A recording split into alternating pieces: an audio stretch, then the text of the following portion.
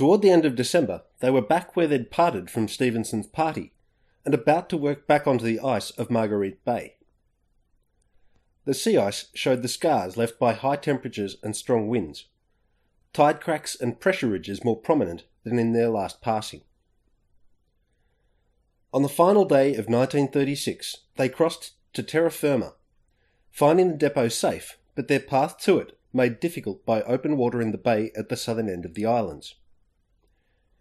They got ashore and made camp, deciding to restrict sea ice travel to the night, when lower temperatures might make the surface less slushy and easier to cross. After getting the dogs settled, the two men climbed the island's modest heights to map the best possible path north. Rymel and Bingham drove their teams to the island's shoreline on the evening of New Year's Day, but the low tide made the icefoot a doozy, and the arrival of 5 Adelie penguins sent Bingham's dogs off the desired path. The sledge ended up in the water, Bingham's Leica camera taking a salty swim as he and Rymel worked to retrieve their payload, and the dogs made short work of the birds. Open leads and thaw pans made progress toward Red Rock Ridge a matter of hopscotch and backtracking.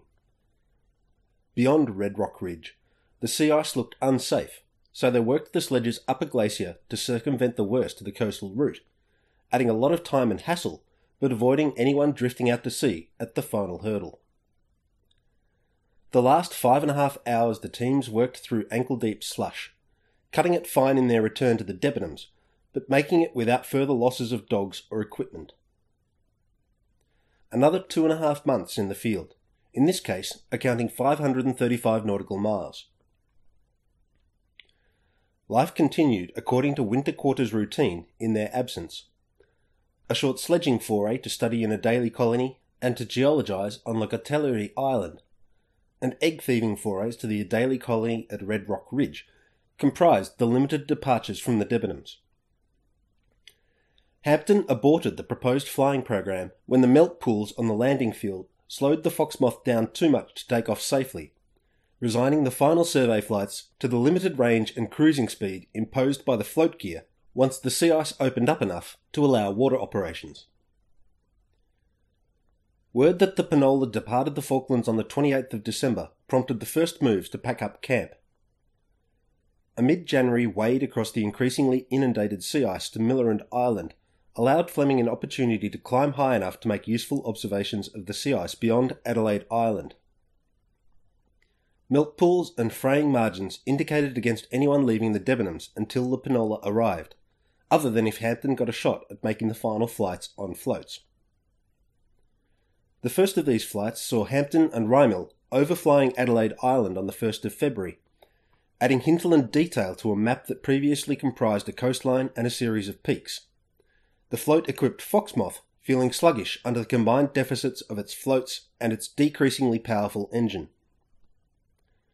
The next flight carried Hampton and Rymel north on the 12th of February to make observations of the sea ice in order to report to Ryder aboard the Penola, expected to lie up in its former anchorage in the Argentine Islands at that point.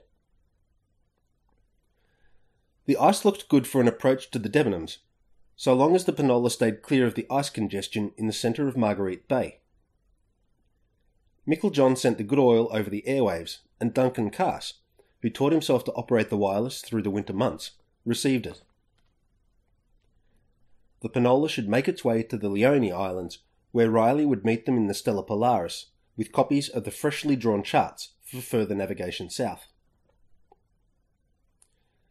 The anti-penultimate Foxmoth flight of the season saw Hampton and Stevenson take off after 3 hours of faffing about on the water. The aircraft's engine was only producing about 4/5 of its rated revolutions per minute, and couldn't provide enough oomph to get the operation airborne in the mile-long stretch of open water available close to the Debenhams. Riley towed the Foxmoth out to sea in the Stella Polaris, Stevenson standing on one of the floats to fend off ice, until, 8 miles from winter quarters, a longer reach of open water allowed a successful takeoff run on the second attempt. Heading north and flying into unsledged inlets and fjords, the flight confirmed that Graham Land comprised an unbroken single landmass between 64 and 72 degrees south. The peninsula might yet prove a separate entity to the continental landmass of Antarctica, but all previously claimed disjuncts were demonstrated as invalid. Riley, Bertram and Moore took the Stella Polaris on its 80-mile transit up to the Lenoir Islands, starting out on the 14th of February. Riley stopped in at an anchorage on Horseshoe Island, previously sighted but not sounded due to sea ice, to see if it would suit the Penola as a nearer holding point at which to await clear conditions to approach the Debenhams.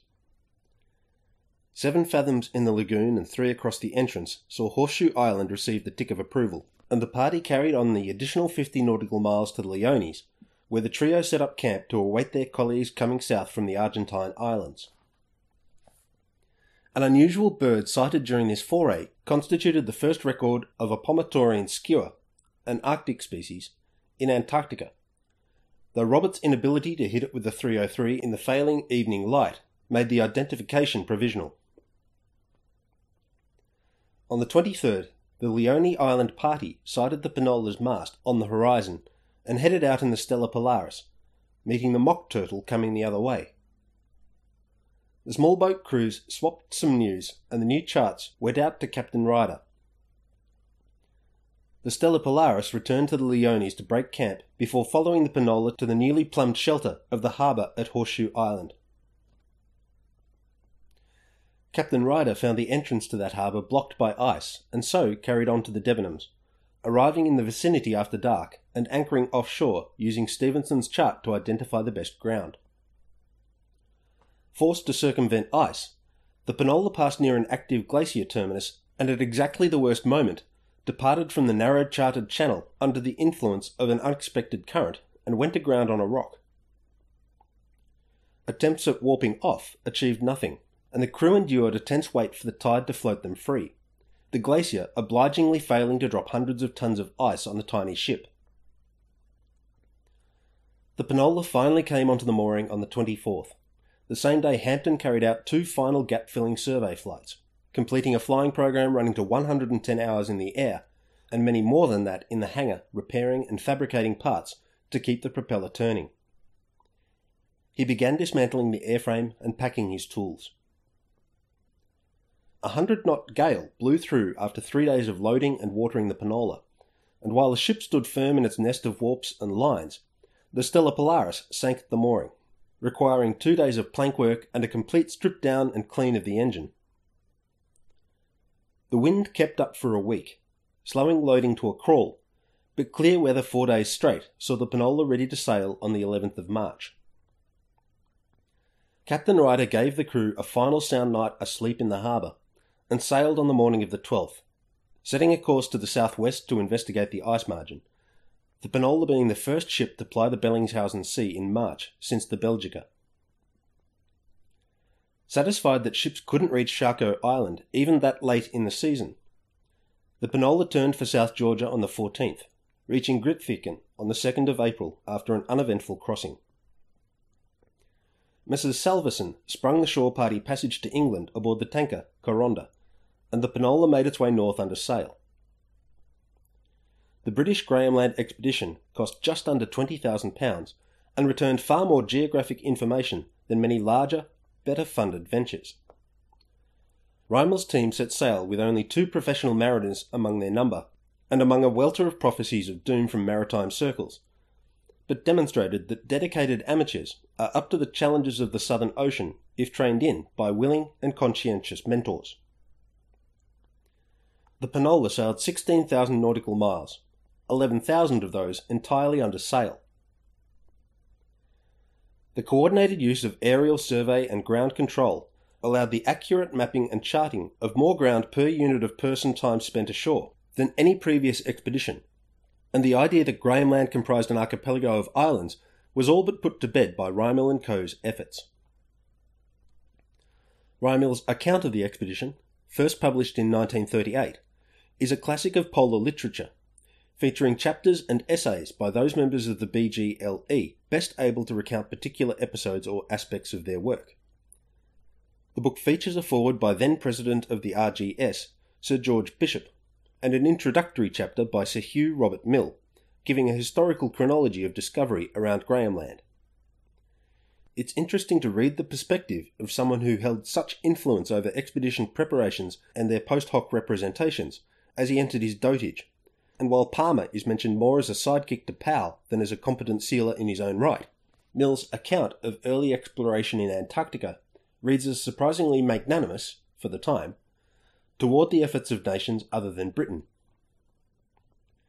In spite of his obvious talent for organising and carrying out an ambitious and successful field program, John Rymill never ventured into polar regions again. He married Dr. Eleanor Francis, librarian at the Cambridge University Geography Department, and they started a family on Penola Station in South Australia.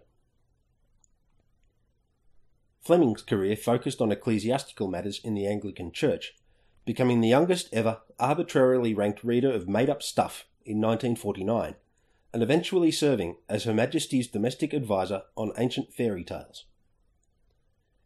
He wrote up the geological papers arising from the BGLE and held the directorship of the Scott Polar Research Institute, a part-time gig after Frank Debenham retired in 1949.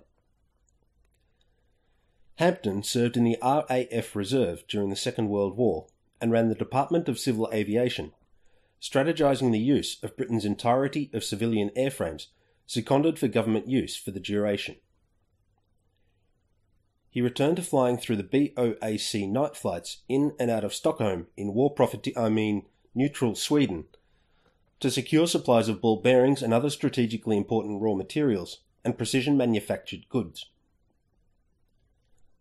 Lofty Martin and Red Ryder served together aboard a Q-ship during the war. The ship was torpedoed. Martin died, recorded as lost at sea, but Ryder spent 4 days afloat on some wreckage before rescue arrived. He then captained a cross-channel ferry, which sank when rammed in the Firth of Clyde during fog. In 1942, he helped conceive and lead Operation Chariot, a late March raid on port facilities at Saint-Nazaire that successfully limited the giant German battleship Tirpitz to operating from the Norwegian fjords. The raid's success came at the cost of very heavy losses for British forces, and 5 Victoria Crosses, the highest British military award for valour in battle and the only medal available to all ranks, were awarded for actions that day, Robert Ryder's being one of the 3 not awarded posthumously. His role in this successful raid saw Ryder's expertise consulted in the development and execution of the unsuccessful raid on Dieppe, Operation Jubilee, in August 1942, the lessons from Jubilee becoming the handbook of what not to do in preparations for subsequent amphibious assaults. Lyle Ryder was part of the British Expeditionary Force tasked with fighting rearguard action to afford the evacuations at Dunkirk maximum time to get the British Army out of France. As a major in the Royal Norfolk Regiment, Lyle Ryder led his men in the fight until ammunition ran out. Taken prisoner by German troops, Ryder and 96 other men were taken to a barn and shot in an incident known as the La Paradis Massacre.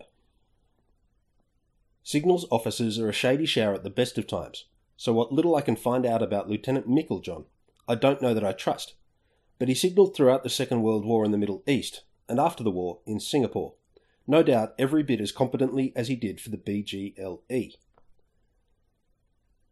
Someone noted him as sharp-witted, kind and conscientious, but short of getting my hands on personal journals from the expedition, he remains one of the least well-mapped individuals, which fits perfectly with my overall picture of signals officers. Henry Millett served as engineer in light carriers throughout the Second World War. Riley went into the Royal Navy Volunteer Reserve a year after returning from Antarctica and served in various commando operations early in the war before teaching in the Winter Warfare School in Iceland. He served as an advisor during the filming of Scott of the Antarctic, but didn't return to polar climbs. Roberts worked up the ornithological papers arising from the BGLE, receiving his doctorate for his thesis, The Biology of Some Antarctic Birds. The war saw him offered a commission in the Royal Navy, but poor eyesight nixed the appointment. Instead, he worked with Bertram to publish the Polar Operations Manuals. Moore moved to Africa with his wife and served in the South African Corps of Engineers in Abyssinia, now Ethiopia, and with the 8th Army during the battle for El Alamein during the war. Bertram wrote Arctic and Antarctic, The Technique of Polar Travel, which became the standard text for subsequent British efforts at high latitudes for several decades. Immediately prior to the Second World War, he advised the War Office on clothing for Arctic operations, publishing The Handbook on Clothing and Equipment Required in Cold Climates, with Roberts. And his input developed the mass-produced string vest, a Norwegian-invented garment geared to trap pockets of warming air against a body using the minimum of fabric. In 1947, he took on the part-time directorship of the Scott Polar Research Institute and held the position for 7 years. On his resignation from the role, he ensured his successor would hold the job as a full-time position, the Institute steadily demanding more time and attention as it grew in the post-World War II polar boom. But for his enthusiasm for and treatises on eugenics, he would stand as a much-admired hero of polar biology. Bertram returned to Antarctica once in company with Alfred Stevenson as a guest of the British Antarctic Survey aboard the RS John Biscoe. I'll leave Bingham, Cass and Roberts out of the epilogue, as they have yet to end their contributions to the Ice Coffee narrative, other than to mention that all members of the British Graham Land expedition received the Polar Medal for their efforts. Before closing out on the BGLE, I need to amend some stuff I said in episode 93. In that episode I recounted Sir Hubert Wilkins' disappointment at the state of the abandoned whaling station at Deception Island, and is blaming it on BGLE members who staged there with their dogs. I also stated that John Rymill blemished his record, in my eyes, by failing to respond to correspondence from Sir Hubert on that matter. John Rymill's son, Peter Rymill, and granddaughter, Sam Hickson, corresponded with me on the matter, and I received extensive evidence demonstrating that John Rymill took the matter seriously and investigated as thoroughly as he could. The tranche of material Peter sent me included a report from Hampton to Rymill indicating the vandalism Wilkins cited was caused by the crew of the Discovery II. Hampton acknowledged that he did leave a slops bucket in the accommodation block in a rushed departure, geared to avoid delaying the ship that was kind enough to collect them, and that a dead dog left beneath an overturned wheelbarrow was one of his animals, but that the damage Wilkins reported to the Hectoria Whaling Company was caused by merchant sailors given time ashore and acting badly once out of their commander's jurisdiction.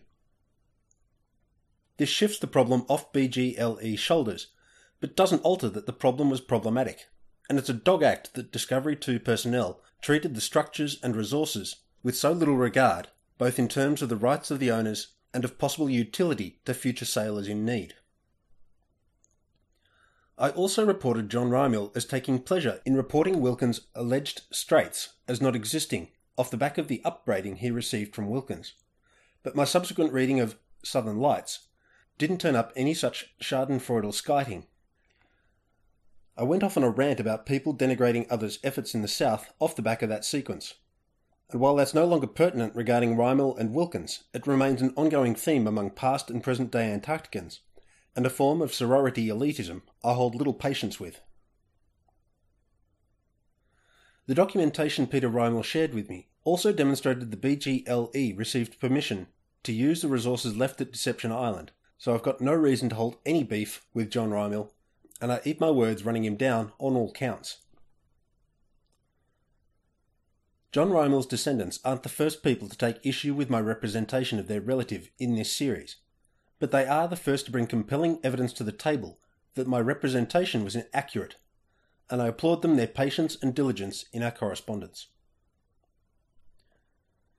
The correspondence also yielded an insight pertinent to coming episodes about the voyage of the Schwabenland, in that the speech broadcast from Europe that transfixed Stevenson while tending to the radio set and awaiting the Buenos Aires time signal was one given by Adolf Hitler. Peter Rymill's research into his father's life shows up how shallow my own efforts are. I can't afford the time and resources to make this series more than it is, but it's not for want of inspiration that I'm not packing my bags and heading to the Scott Polar Research Institute, or the Ohio University Bird Collection, or equivalent repositories of first-hand accounts and original documents. I've left my errors in place in episode 93, partly because I don't keep my raw recordings or my editing files, and partly because I'd rather own my mistakes and hang a lantern on them than try to pretend they never happened. I'm sometimes stupid and often incorrect. For the edification of my children, I try to role model taking the repercussions of those factors in my life seriously, and retractions and apologies are better than a dirty delete. I'm looking at you, Steve. I hope my respect for John Rymill shines through in the 3 episodes I've dedicated to the BGLE. Peter and Sam's efforts to correct my factual understanding of, and opinions about, John Rymill's response to a complaint regarding his men allayed my previous reservation about the third significant South Australian to lead an Antarctic expedition. Where you couldn't pay me enough to ship with Bird, and I'd need some significant remuneration in cash up front form to sail under Campbell, I would sign on under Rymill as a volunteer and follow his lead come hell or high water. His contributions to Australia's war effort are slated to receive some attention in an episode assessing the impacts of the Second World War on Antarctic exploration and the lives of Antarcticans. Sticking with this theme of antecedents and descendants, here's a 2-part interview with my son, who sailed with me aboard the Ocean Adventurer last Austral summer. We recorded these pieces about 2 months before and 2 months after his Antarctic experience. Upcoming Antarctic voyage.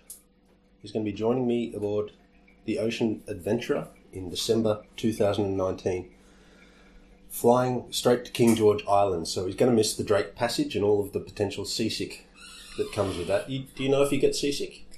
Yes. Not badly, but I do get seasick. Yep. And you've been sailing a fair bit in small boats. This will be your first time on a large ship and actually sleeping at sea. So it's going to be interesting to see how you fare with that, because I know that I'm pretty rotten at it. What are the things that you're looking forward to most about this trip? Snow and penguins, I think. Snow and penguins? Yes. That's pretty high on a lot of people's lists, and I think we'll be able to provide that for you. Any particular species among the penguins catch your imagination? Rockhoppers. They're my favourite. Will we see those? Possibly. There's one example of a very close relative of the rockhoppers that lives over here on Half Moon Island, and he's called Kevin. He's really obviously different to all the chin straps at the colony. He's got the big feathers coming off the side because he is I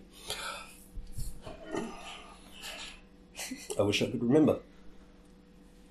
But yeah, he's a very close relative of the rockhoppers. We're likely to see Gentoo penguins down here at Cuverville Island. I like those. And may get some adelies if we get far enough south to this end of Andros Island.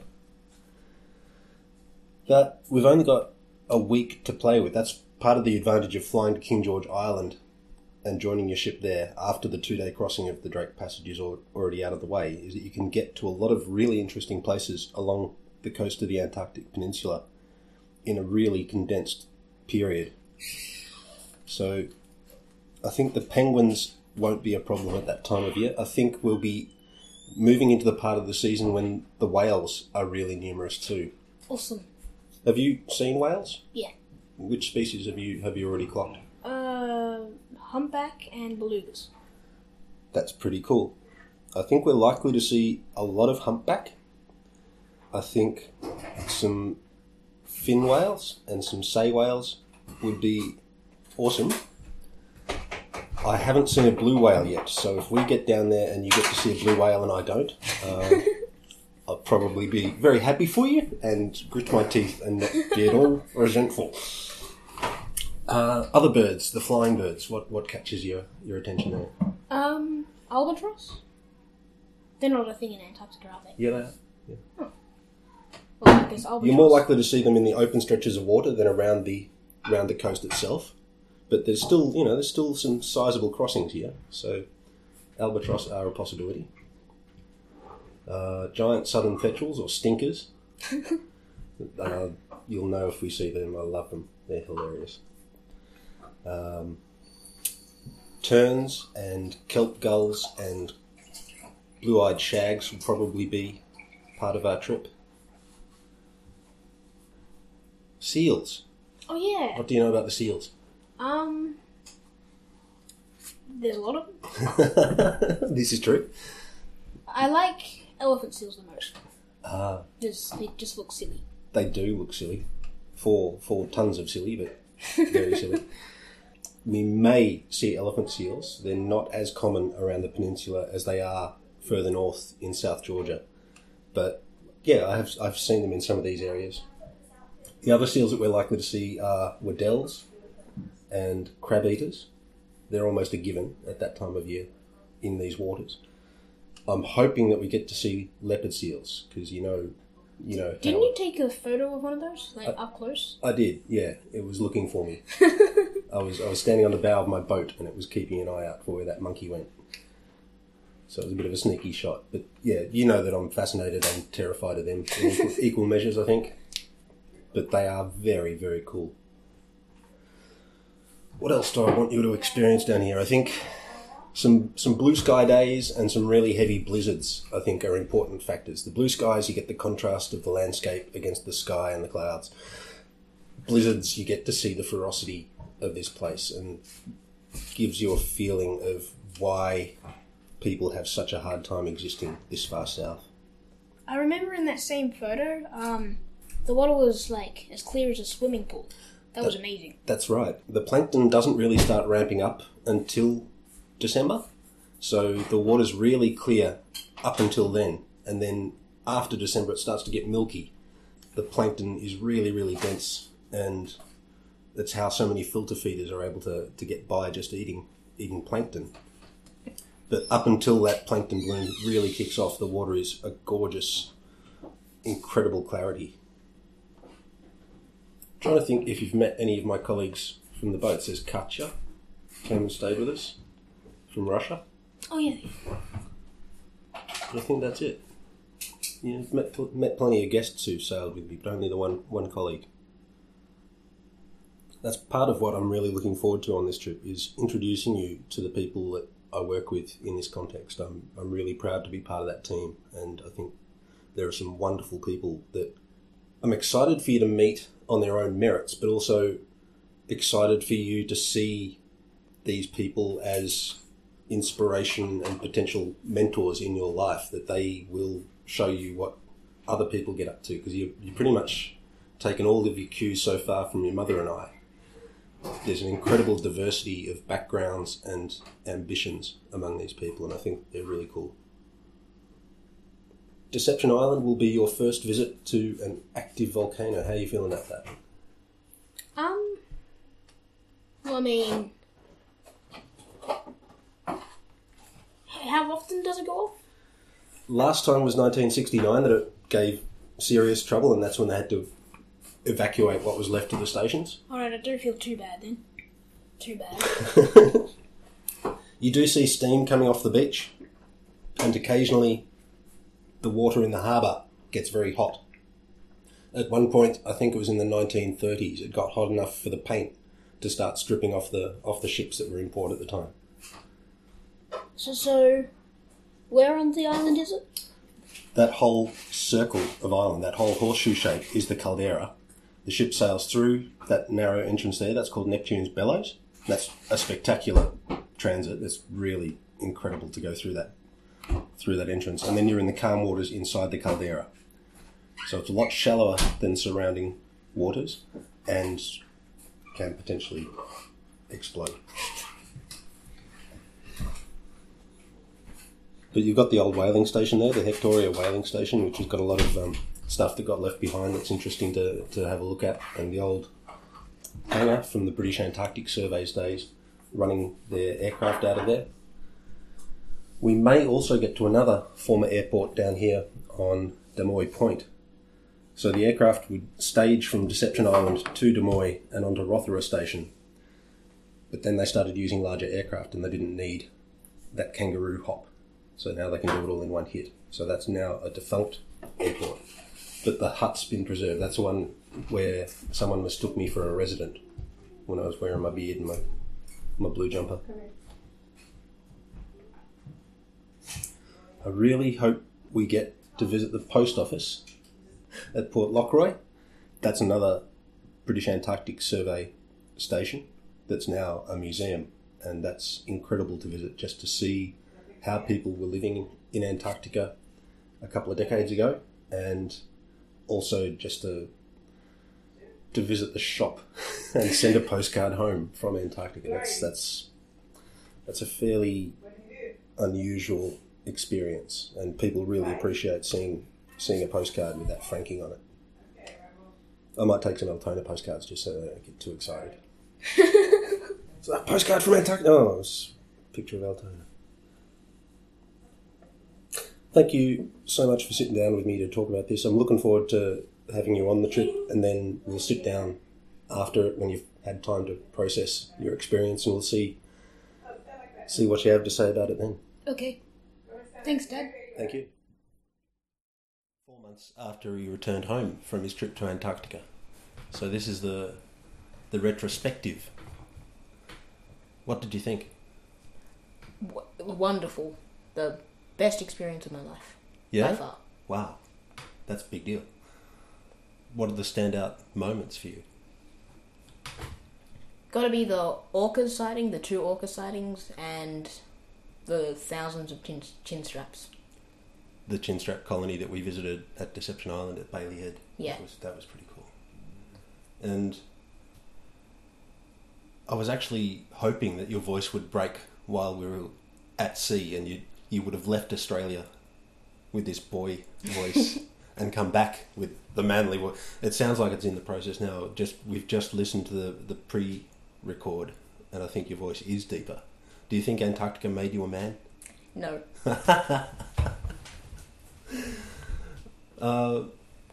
Ship life, how did that strike you? It was not really all that much different from like solid land. It would rock every once in a while, but it was quite stable. And your day-to-day activities on ship, hanging out with Brian, can you talk listeners through that? Mainly we'd just sit in the cabin if we weren't out in Antarctica, but we often went up to the bar. I think we played a few games and listened to some of the music on the guitar. And we spent a lot of time out on the decks as well.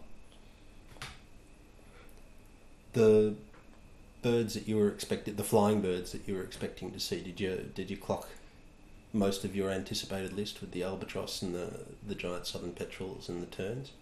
I don't think we saw any albatross, but we definitely saw the terns. Do you have any particular experiences of the field guides that you want to share?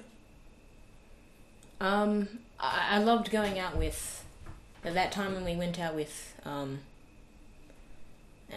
on the boat with Brian and the hydrometer. Oh, that was Marla. Marla. We were out with the hydrophone. Hydrophone, that's it. Yep. Even if we didn't hear anything, it was still quite fun.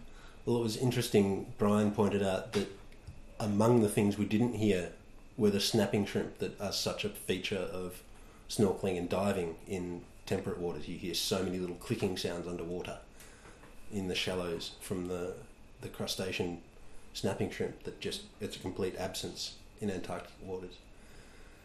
But Manda, you were in her zodiac when you had that very close encounter with the minke whales and the humpback whales.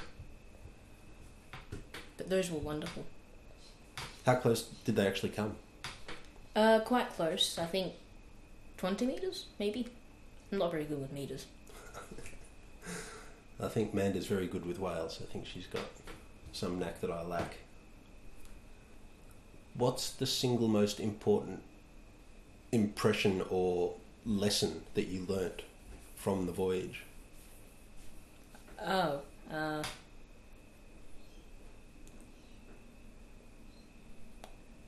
I didn't... Ice is cold? I didn't really learn any lessons, but I definitely learnt things. Yeah. Well, that's what I'm not saying that you actually sat down and took a course, but what's the biggest insight or new perspective that you've gained through your travels?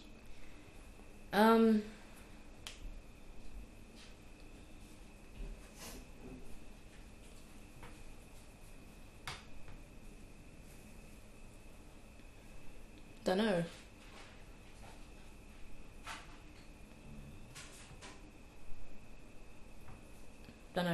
Well, think about it and come back to me later. Because I can edit this down. It's nice that you think about the question, though. Some people just talk for the sake of talking. I don't mind dead air and quiet bits, and again, I can edit them down, but just when someone takes the time to think about a question, it really gets me. I love it.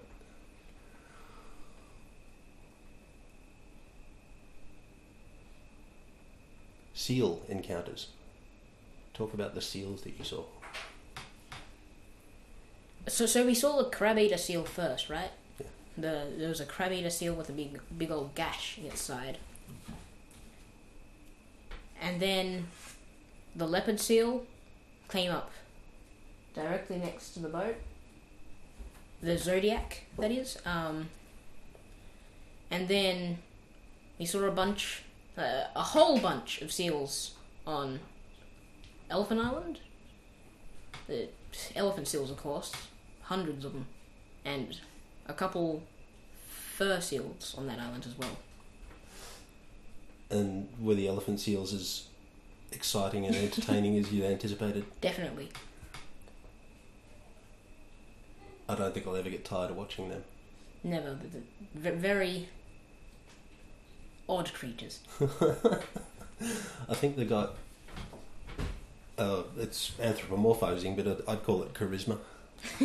Even just watching them sleep and fart and breathe, it just... I don't know, there's something about them that is incredibly compelling. Any favourite photographs from the library that you generated while you were travelling with us? Definitely have to be that photo of the orca. The little calf and the two large orcas. Do you mind if I share that with listeners? Yeah, I mean, go for it. Thanks. Would you go again? Definitely. As many times as I possibly could. That's great to hear. That makes me so happy. I'm so grateful that you embraced the opportunities that were available to you as much as you did. And I received so many compliments from my colleagues and from the guests on the ship about my very polite and very intelligent and very engaged young man. I was really proud. That's nice. So thank you for coming with me and thank you for being awesome. Thanks for getting me to come. Now, in housekeeping and updates, I'm enjoying getting to know John Cooper as we work through the small hours together in cold and damp conditions, and I'm grateful to Matt Koopman for putting me in the path of Ross and Simon, whose project is offering me my first opportunity to contribute meaningfully to Australian marine research in several years. Jackie Kerrin, one of the most inspiring people in my circle, landed some funding to get a podcast capturing the talent and content on show in Hobson's Bay storytelling events up and running, and I'm on board to teach audio editing to the production team. I'll let you know when we launch it, and hope any listeners with an interest in oral storytelling as a skill set give it a listen. Thanks to everyone who's contributed to the coffers through the Patreon page or the PayPal option. I've yet to work out how to actually get Patreon working to my financial advantage, but all contributions have buoyed my spirits through lean and worrying times. PayPal contributions are keeping me in books sufficient to ensure coming episodes don't rely entirely on the Reader's Digest Book of Antarctica, fine tome that it is, and articles from the Port Chalmers Fisherman's Biennial, a fictional periodical Paul Bruin invented as a stand-in representation for any predatory or poorly peer-reviewed journal a person might cite from or seek publication in, and which still gives me a giggle and receives regular use in my discussions about research in all contexts. Finally, some sleeper fan mail. If Greg Egan ever hears this, I'd like him to know that I've read and enjoyed his books and short stories to a rare degree. His work inspired insights and ideas in me that few other authors have matched, and stands as an example of the best that science fiction writing can aspire to. I recently reread Permutation City, and while the thrill of taking in what the work offers for the first time isn't available to me on secondary and tertiary readings, I still get a buzz from it. Rare fodder for the brain, that canon. I've been reading Robin Kappa's blog posts recounting his experiences on an expedition voyage to the Antarctic Peninsula, and while I didn't travel in his company, I think he gives a good account of what the average voyage of that nature takes in and offers. Peppered with wonderful photographs and nods to the unusual musical levers that propel his travels, rcd.typepad.com/personal makes for some good reading. Take care and appreciate your coffee.